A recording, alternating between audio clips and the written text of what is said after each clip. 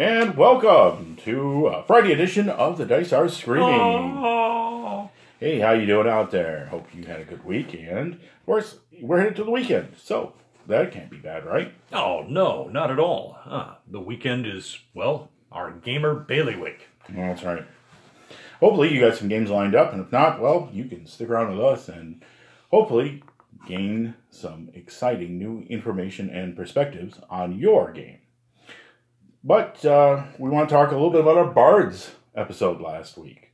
So excellent. We got some nice compliments from that. The fine people from Wheel or Woe podcast, which, yeah, we just gave you a plug there, bud.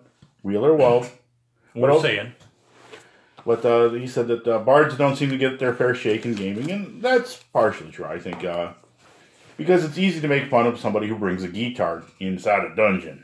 Yeah, and I'm a guy who has played a lot of fighters over the years, a lot of fighters and rogues, and you know what? I came off my high horse, played a few bards in recent years, not historically, but in more recent times I've played a few, and I've gotten a lot of satisfaction out of the flexibility of the class. So I really wanted to just give them a highlight for just one moment and say, hey, you know, I know there's a lot of jokes, but you know, this is not a useless character class, and it's got a wonderful, rich history and a lot of flexibility in the way in which you present a bard now. Mm-hmm. So, thanks. Yeah. Glad you liked. Also, a shout-out tonight to Hideous Laughter Podcast. Thank you guys for your kind words as well.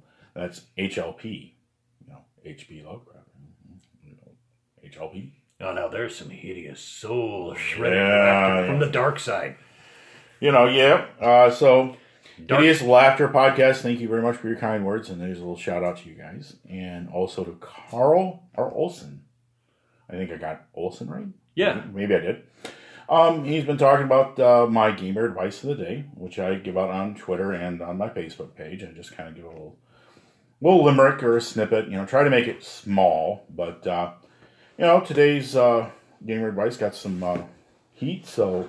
I like that. I like to hear some feedback off of that. And what we were talking about was skills and adjudication of those. But we're going to get into that because that's going to be tonight's topic. Yes, that is tonight's topic. Skills, proficiencies, and the slow evolution thereof, culminating in the way in which they are easier and more interesting to adjudicate. There are better tools now than there used to be. So yeah. we'll touch on the old and then we'll jump into the new. Right. Well, starting from the old days, I mean, what did you have? You had maybe nothing. I mean, you had no skill resolution system, unlike, you know, RuneQuest that came out right out of the gate with, you know, it was based primarily on skills. Yeah, there were notes in the DM guide, the original, that implied character backgrounds and provided for the possibility of familiarity with various trades. And so you could assume as a DM that there was a level of competence there that was at least minimal. That's all you got. You got nothing else. A page on specialists that covered the trades and crafts of various people you could hire, but nothing on how to adjudicate any of it. Now, look, I'm not going to chase anyone around with a stick in the room that likes it like that, but I'm going to say that for me it was unsatisfactory at the time. And you know, I wasn't there for the original edition, but I was there for first edition, and I thought it was a little lackluster. They gave us secondary skills, which, you know, there was I forget the percentage that, like, no measurable skill of worth because it was seen that was your character class training and whatever. And, okay, I'm on board with that because if you would have, say, been a basket weaver, you probably would have stayed in the village of Hamlet and wove baskets all day. Yeah, and more importantly, no measurable worth means basically that it'll never have any impact on the game. It's like, repair this basket, or the elf gets it. At long last, my family skill has come through. Yes. Thank you, mother and father, for the brilliant basket weaving skills that allow me this day to save this elf's life. No, yeah, just never happened. There was no resolution. And slowly in first edition, people began using stuff like, okay, I try to, you know, swim across this against the current. Okay, make a strength roll die 20 and roll under your primary strength stat, and yeah. Well, I have 18 over 92 percentile strength. Does that help? Oh, no, you have the same percentage as the guy with 18 base strength. Yeah, oftentimes we'd base stuff off of, if it was strength related, the bend bars, lift gates, or the open doors skill. We'd just throw those out as random. Checking against an appropriate ability score was another alternative. Yeah, I want to jump from, over a pit or from one swinging bridge covered with green slime to the other. But this was very much based on DM preference. This was not Kanan. This was not listed in the books. There were no clear charts. We just had to exercise our own judgment at random. It was a pain in the butt. Yep. But, hey, we dealt with that because we walked uphill both ways to school every day through 8 feet of snow. And you forgot the bears. I forgot to fight. Yeah. We had to fight the bears. And wampas and tauntauns. Wow, we were on a unicycle. Yep. So... with a smoking chimp named Rex. Oh. You had a much different experience than I did. I don't know where that came from. All right. Well, we're just going to go with that. Continuing on. First edition started coming out with the first in Oriental Adventures and then through the Dungeoneer and Wilderness Survival Guide. Non-weapon proficiencies. Now, you spent weapon proficiencies or something of that like on them. Oriental Adventures had a much more in-class system for it, but Dungeoneer Survival Guide came out with one system, and Wilderness Adventures was a little different, but more or less the same. They were all rolling against the stat with a penalty or bonus. And, okay, that was a little bit better. And second edition would come out, and they would have, as an optional system, the non-weapon proficiencies, which had an in-character system for determining how many non-weapon proficiencies you started with. Yes. And progressed through as you rose up in levels. And those were to be distinguished from weapon proficiencies, which were an entirely different thing that were left intact. But you at least had the option on the table to cash in points on various skills. Not that it went smoothly, because honestly, at that stage, people who had been playing First Edition had become comfortable with not having to invest those kind of skill situations in a game. So unless you took time out to handwrite in challenges like that, there was no meat on the bone for a player to invest in those skills. How often are you going to use that cartography skill? Or, well, you're a gifted astronomer, but the ship already has a navigator. So, it seemed a little useless at the time. But that was the groundwork. Well, yeah, it was the groundwork, and I want to cover a couple of things in that. They did put diplomacy and a couple other useful skills in there. That when diplomacy entered the game, it changed a little bit of how D&D had played. Mostly, you role-played your character and added or subtracted a charisma penalty or bonus. So, you could make the most eloquent speech this side of Gettysburg Address yourself, but if your character had a 6 charisma, you had a penalty. So, 7 years ago, Og not like. Smash! Right. Yeah, if you were playing a half ogre fighter, yeah, those existed. Yeah, and you had a 4 charisma. Oh boy. You're not the party talker. But that's not what you're here to do. No. Hulk smash. You're there to show what Mama or Papa Ogre gave you. You're here to back up the people who are doing the talking. And when the talking don't work, the smashing begins. Yep.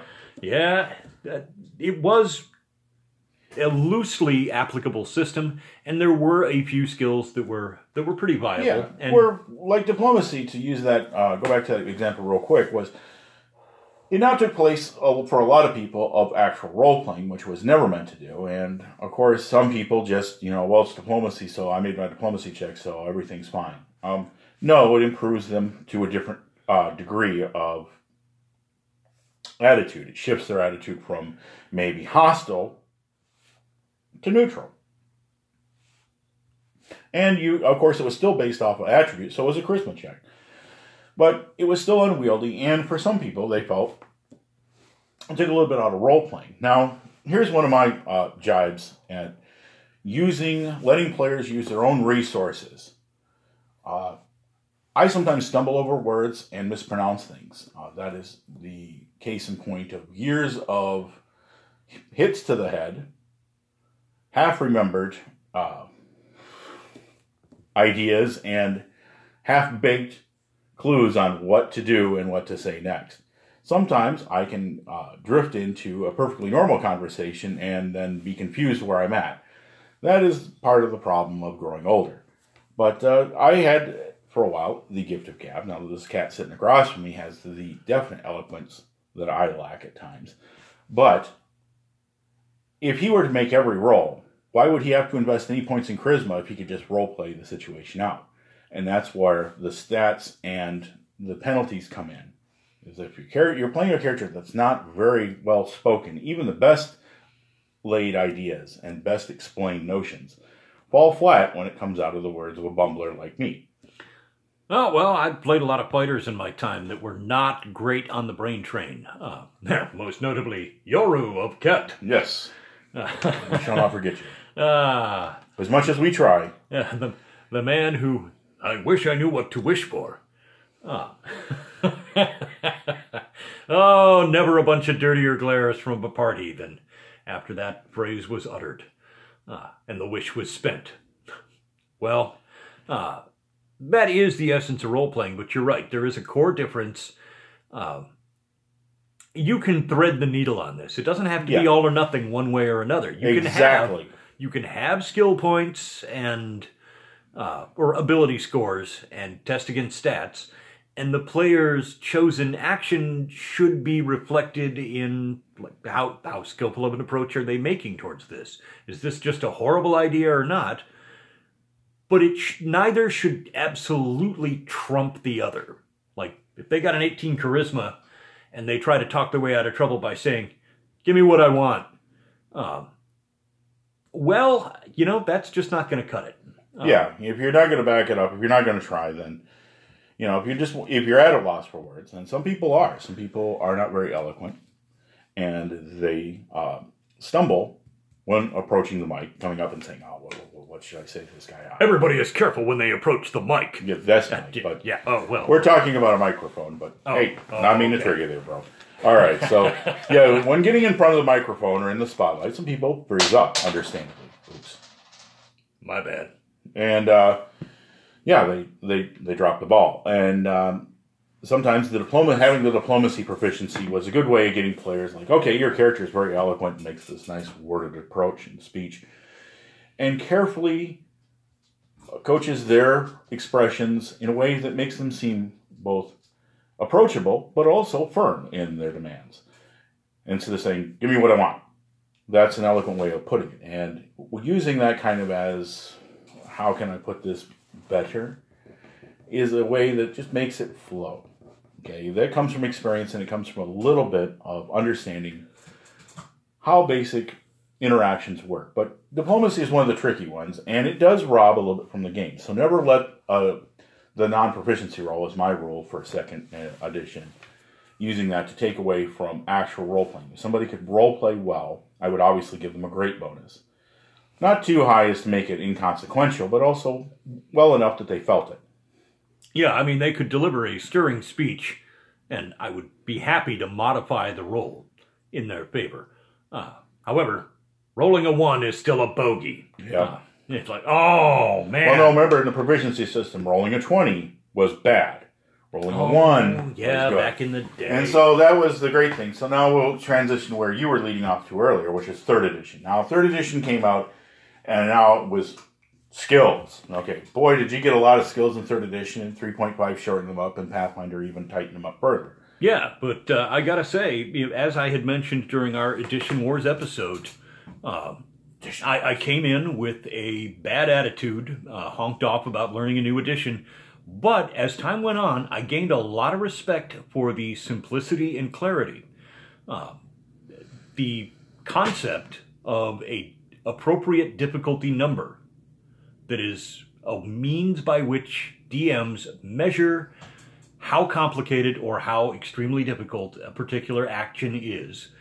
And then penalties and or bonuses are applied for circumstances as you see fit. But the framework was there. Something that a DM could apply to almost any situation. And that, even if I came on board late, it's still true that was a huge leap forward in making DMing more approachable for a wider number of people playing the game. And I'm all about seeing a wider range of people taking on DMing. It's actually encouraging to see so many people able to have the tools in their hand and go out there and give it their best shot. Yeah, and like Pathfinder, 5th edition tightened the skill set up even further, and it's still optional, by the way, if you want it in 5th edition. But more to the point, if you use skills, you invest a little bit into your character, invest a little bit into their backgrounds with them as well. But you have more control of how your character develops, what kind of skills they have, from riding a horse, to spotting traps, to making clay vials, if that's what they're doing, pottery and such, or, even just being diplomatic or a good liar. And I think it's important, then the new editions from 3rd on, that there's a difference between diplomacy and bluff or deception. Yes, they have been careful to distinguish these as different skills. And also intimidation has always been a part of that as well. Yeah, diplomacy is not so much an act of deception. It is a mixture of eloquence and clarity and understanding how to frame a conversation in a way that is pleasing, depending on who you're dealing with. It's knowing your audience. On the other hand, bluff is more like your base con artistry, your savvy, try to get your way out of trouble, pass off a bogus excuse that somebody really ought to be suspicious of. Oh, officer, I was sure I used that turn signal. I don't know why. I don't know why it wouldn't be working. It was working 5 minutes ago. Well, yeah, bluff is kind of telling them what they want to hear versus what you want them to hear. And, that's kind of convinced them in that middle ground. Now, as Mike just said, we're going to concentrate a little bit on the social skills, but I want to get back to the core principle before we return to this fully.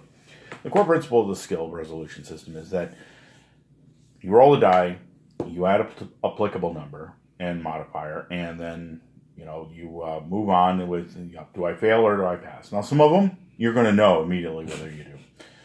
So I disarm that trap. Oh, yeah, you completely think you disarmed that trap. Until you walk through it, and then it does, 72 points of lightning damage to you because of electrical magical trap, and you didn't have the proper skill. Oh, jeez. Okay, so sometimes you don't have to tell players they fail. Now, don't be a jerk about it, because this is where, as Carl Olson brought up, bias. He claims that he uses Alexis of Tau, which, I'm just going to go out on a limb here. Think what you want about Alexis of Tau. I've read his blog for years. There is a reason why he is mocked highly across the internet. But if you find wisdom in him, I think that is appropriate because, the guy doesn't come from a bad place. He's not trying to fool you into anything. I just think that he's worried about things that don't really have a practical application per se. He mentions specifically in this argument about bias overcoming players' needs. If a player has every right to expect to succeed a roll, you should tell him that. And I absolutely agree with that. You shouldn't make also rolls so that the player just fails. For instance, if somebody's going to break into a place, and it's not super important, but it's part of the story. Like they're going to break into a merchant's house, and they just want to leave an incriminating bit of evidence. And that's the scenario we're going to approach.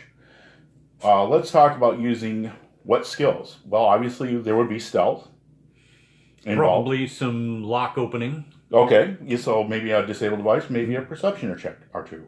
Yeah, detect a potential trap or tripwire or alarm, and then neutralize it. Okay. Now let's say there's a guard there, so that would be maybe a second stealth roll. All right. Okay, so fair enough. Sneak past a guard. You don't want to set the player up to fail, and what I mean is just okay. We're going to roll the dice until something goes wrong here. But each one of those, okay. So you break into the place. Let's say you're going to roll stealth to get close, or break into the place. And then maybe a perception roll to find a trap or any obvious guards, and you spot the guard, and then you can try to sneak past them. But there you go. That's the player's advocacy of his character to say what he's going to do. Maybe he'll approach the guard. Maybe he'll try to assassinate him or take him out quickly. Any of those things are appropriate. So let the players decide. But let's say that adjudicating the rolls, like opening a lock, obviously, if they're going to open up a lock, they're going to know if they fail or not. But maybe there's a trap there. So did they check for traps? That's where we will catch the player. Did you check for traps? Oh, the needle stabs right into your thumb. No need to roll because you didn't. Yeah, and this one, old school, let's be candid. This is a classic DM moment of glory. When the player made no effort to indicate that they were searching for something, you have no obligation. Now, if they've made a good faith effort, indicating that they are looking for traps at every turn, that, okay, every single door and or chest I open in this next hour, I am checking for traps first. If they're super candid about it and they come right forward and put that on the table, okay, I'm a little yeah, we're not going to play gotcha. I'm okay with that. Hey, you didn't say, Mother may I. Exactly. I'm not gonna be completely obstinate about this. However, if they have not done any kind of pre-indication of that, I have no obligation to tell them what's now, if they have the class ability like Trap Spotter and all that allows them to do it, well, give them that. Yeah, of course. Don't take that away from them. But, so they check for the trap, they find a poison needle, then they disarm it, and do you tell them that they disarm the lock or not? Okay, let's assume that they fail to disarm it. Okay, now you'd let the trap go off as normal. Okay, I might allow as you look over the lock as you're picking it, you find that it's not unlocked if they rolled high enough. Or maybe I just say, you notice nothing unusual up until the moment that a thick pin jabs you right into the thumb. Make a saving throw. And if I was in the midterm of it and it was a simple lock and I just didn't want a simple trap, I might give them, it rolls to hit you. The plus 10. Man. That's why every rogue I play has some degree of toxin resistance. And thick leather gloves. Don't forget that. Well, Thick leather gloves, when you're picking those locks, they give you a bonus to your AC to be hit. Just a little telling you right there. And also a bonus on those poison saves because, leather. Yeah, a little bit of time in between you and whatever is coming at you, too. And it rubs it off.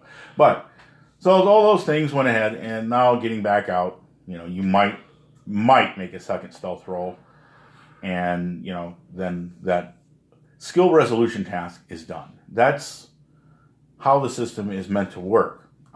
There are obviously many ways to interpret that, and Alexis of Tau is exactly right to say that you should not force players into a situation where they don't know whether they fail to succeed. I maintain, on the other hand, that a certain amount of judgment, carefully ascribed from making it interesting, also looking at the dice rolls and interpreting them, and keeping the players on their toes is always important to maintain a certain balance of tension and make it an interesting game. But you never want to screw players over. Now, if somebody gets cocky and says, I can make this roll, the only way I can fail is I roll a 1, and they roll a 1, maybe I will let them fall into a cage of rabid manticores in full mating season. Yeah, it's not off the table.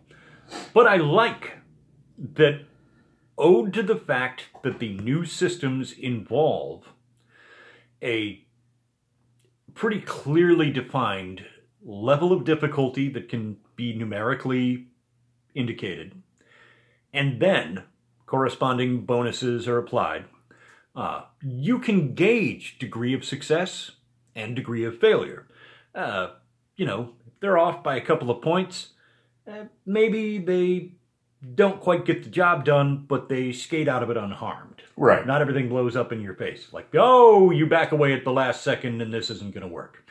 On the other hand, amazing, robust success, by a factor of more than 10 points than what you needed, can be reflected in descriptive terms. As the DM, you can give a glowing description of how excellently they did this, and if there are any witnesses, if other people are watching, they can just execute this move with a little bit of flourish. Yeah, and acrobatics has a immediate. The player will automatically know whether they have failed because they're flat on the floor, or they've succeeded when everybody lifts cards up with corresponding numbers. Yeah, if either they lost it on the dismount and just pow, face plant, and everybody holds up a little one, or they executed it perfectly with a little flourish right at the end that just, yeah. And everybody Jazz holds hands. up a 10. Yeah. Jazz hands. Yeah, everybody holds up from 10, except for the evil priest, who gives you a 1.2. Because that's the way they roll. But yeah, so there are some that you're going to know whether you fail or not. And that's using the rules as intended. Where you kind of get into the boundary of some speculation, I like to look at it with an eye towards efficiency, which means that you do it just like Mike says, right there so eloquently, with a bit of flourish and jazz hands. Or, it's just done so quickly that it's not even a task to worry about. You succeed in disarming that little poison lock trap, and, the chest pops right open. You're done. 2, opportunity. You fail, but failure is not always the end of it. Okay, yeah, you get stung by the poison needle trap, or you fall flat in your face.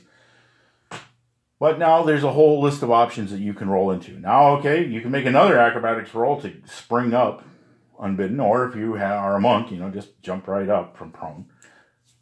There are a lot of different things that can happen at that moment, and that's where you have to use a little bit of adjudication. Now, again, don't go overboard and try to ruin somebody's day just because they got a bad roll, because that happens. They miss it by a few points, maybe give them a little wink and a nod. Something clicks, but you don't think you've disarmed it, or you're not certain what happened. You feel less than confident.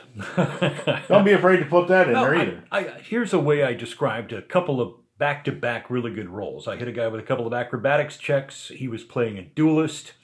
He was in a hallway facing polearm-wielding opponents. And the guy just not only rolled the absolute best possible on his first roll, he maxed out the second roll right in front of me. And I just looked at this like, wow, back-to-back perfect. Okay, you know what? I'm going to let him have this one.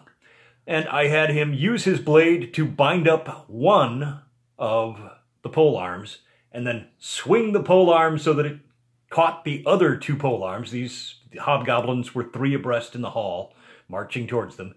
And he pulled all of their pole arms down. Then stood on the end of them. And when these guys went to jerk their pole arms away, he vaulted up and tumbled into their midst, so that he was now fighting with a close weapon inside their ranks. And I let him have it. I just, okay, you know what?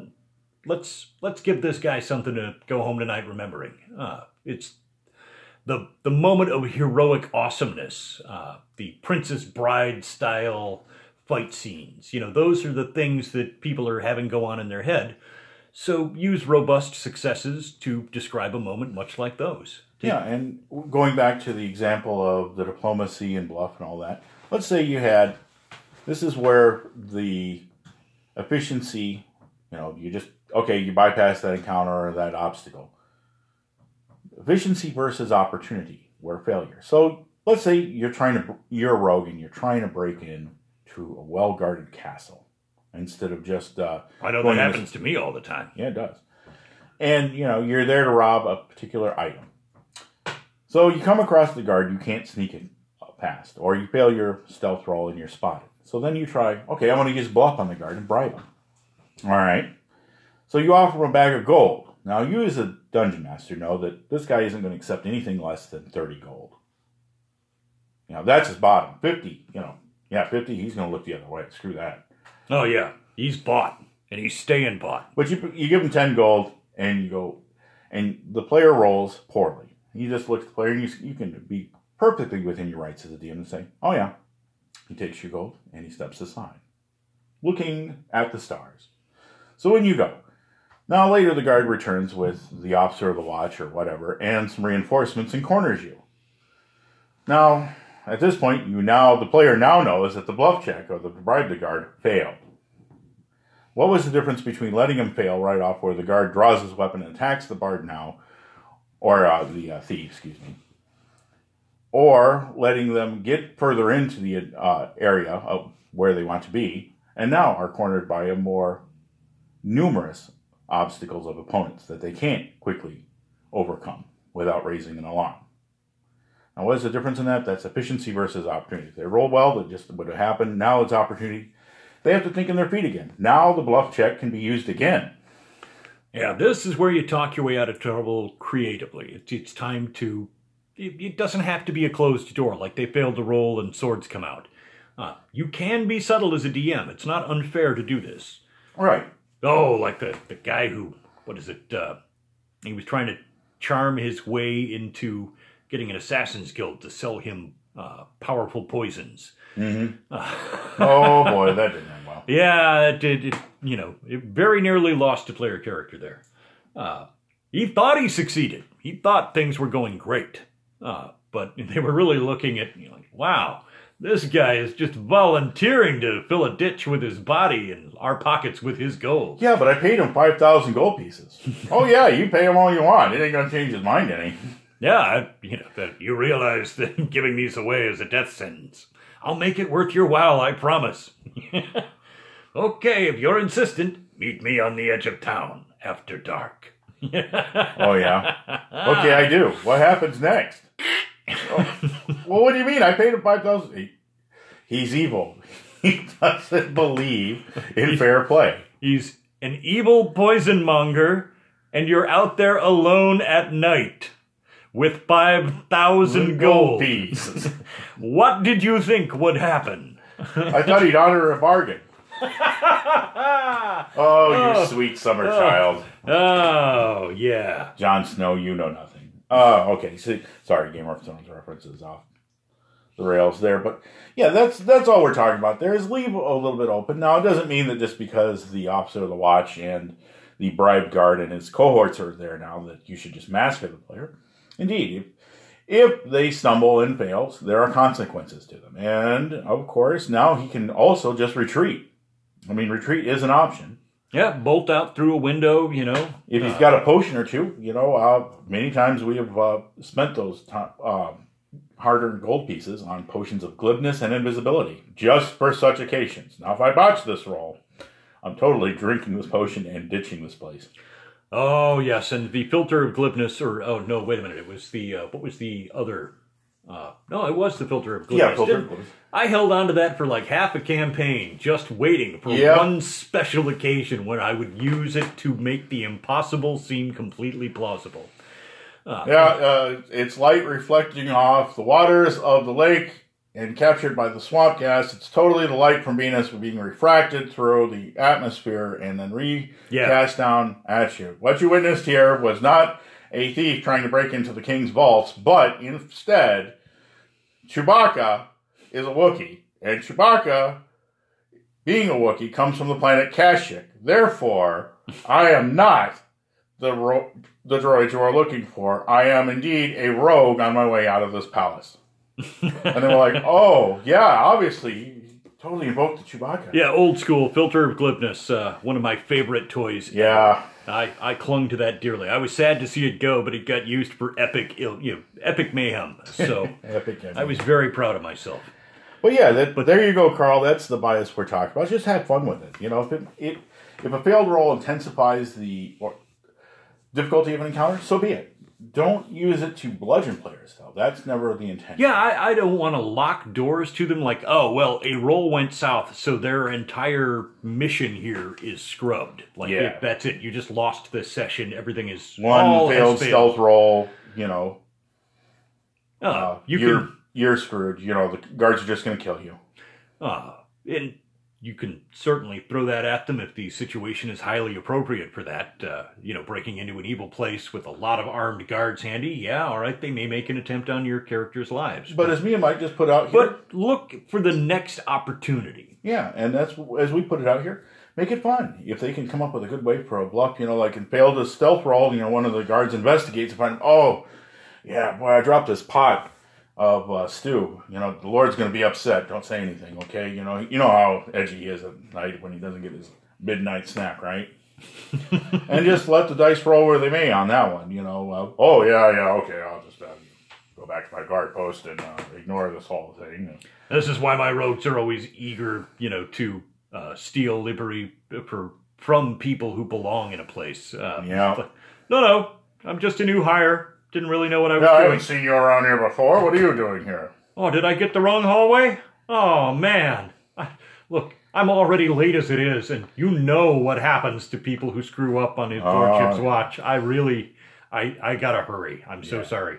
So that's what we mean by opportunity. And when you use skills, let's be grateful if you don't use skills. That, your DMing skills can adjudicate most things with a simple roll of fail or not fail. Just a die 6, 1 through 4, you succeed if you're well skilled at it. 5 and 6, you fail, no matter how skilled you are at it. I've seen that done too, and that works fine. Okay, nothing wrong with that if that's what you like to do. I am just in the camp of I've always enjoyed having a full set of skills, so I know what my character is capable of, and it helps me develop the character as I level up and advance them. Oh, and in the more recent editions, skills have become very important factors as far as making adventures that call on different requirements from the players. That, one segment will have them being tested skill-wise and proficiency-wise, and then another segment will have them in toe-to-toe combat, and then a third segment still will be more investigative and dependent on them, not so much rolling as thinking on their feet. A great adventure or a great campaign will involve moments of all of the above popping up here and there. At least it does to me. I like that degree of variety. So, But yeah, that's skills for you, man. They do add something to the game. Yeah, and we're going to talk more about skills in the future, in some future podcasts, where we're going to be, probably next podcast, just to tease you, we'll be talking about knowledge skills and adjudication in letting out lore and information in your campaigns. So stick around for that one. So yeah, there will be touching bases on these skill related issues as you release information into a campaign. Release the information. It is that time. Release the Kraken. Yeah. Also, to wrap this up, thank you again, Skills and Proficiencies, for helping us adjudicate those slippery slopes of what things that players want to do and that are outside the purview of hitting things with or blasting them with spells. It's easier than it was in the old days, and I'm not upset about that. I can roll with the punches, whichever way the wind blows. And also, just a heads up, I think next Wednesday, we're going to be doing we're going to be able to see us. Oh, and I pity you. I apologize in advance because, we are the radio faces of gaming podcasts. Yeah. So you will have the opportunity to be subjected to our actual visual presence via live cast at our local game shop. Yep, so we'll have information for more of that on Tuesday. We'll give you a final warning to duck and cover. That's right. But either way, thanks for sticking around for this. Although you may be comforted, I will not, in fact, be wearing the kimono. Oh, thank goodness. Yeah, well, that's a mental imagery that you have to deal with. Our apologies. So I will spiritually be doing jumping jacks in the kimono, but I will not be actually wearing it. So. All right. But yeah, thanks for sticking around with us, and hope you enjoyed. As always, if you have questions, comments, concerns, or just want to criticize us, or just give us a shout out, feel free to do so on any of the normal social media platforms. Oh, we're all over the place. Yeah, we're on Facebook, Instagram, Twitter. Just find us where you can, and just give us a shout out. We haunt the usual locales. So until then, have a great weekend, everybody, and we'll catch you next time. So, may the dice always roll in your favor. We're out. See ya.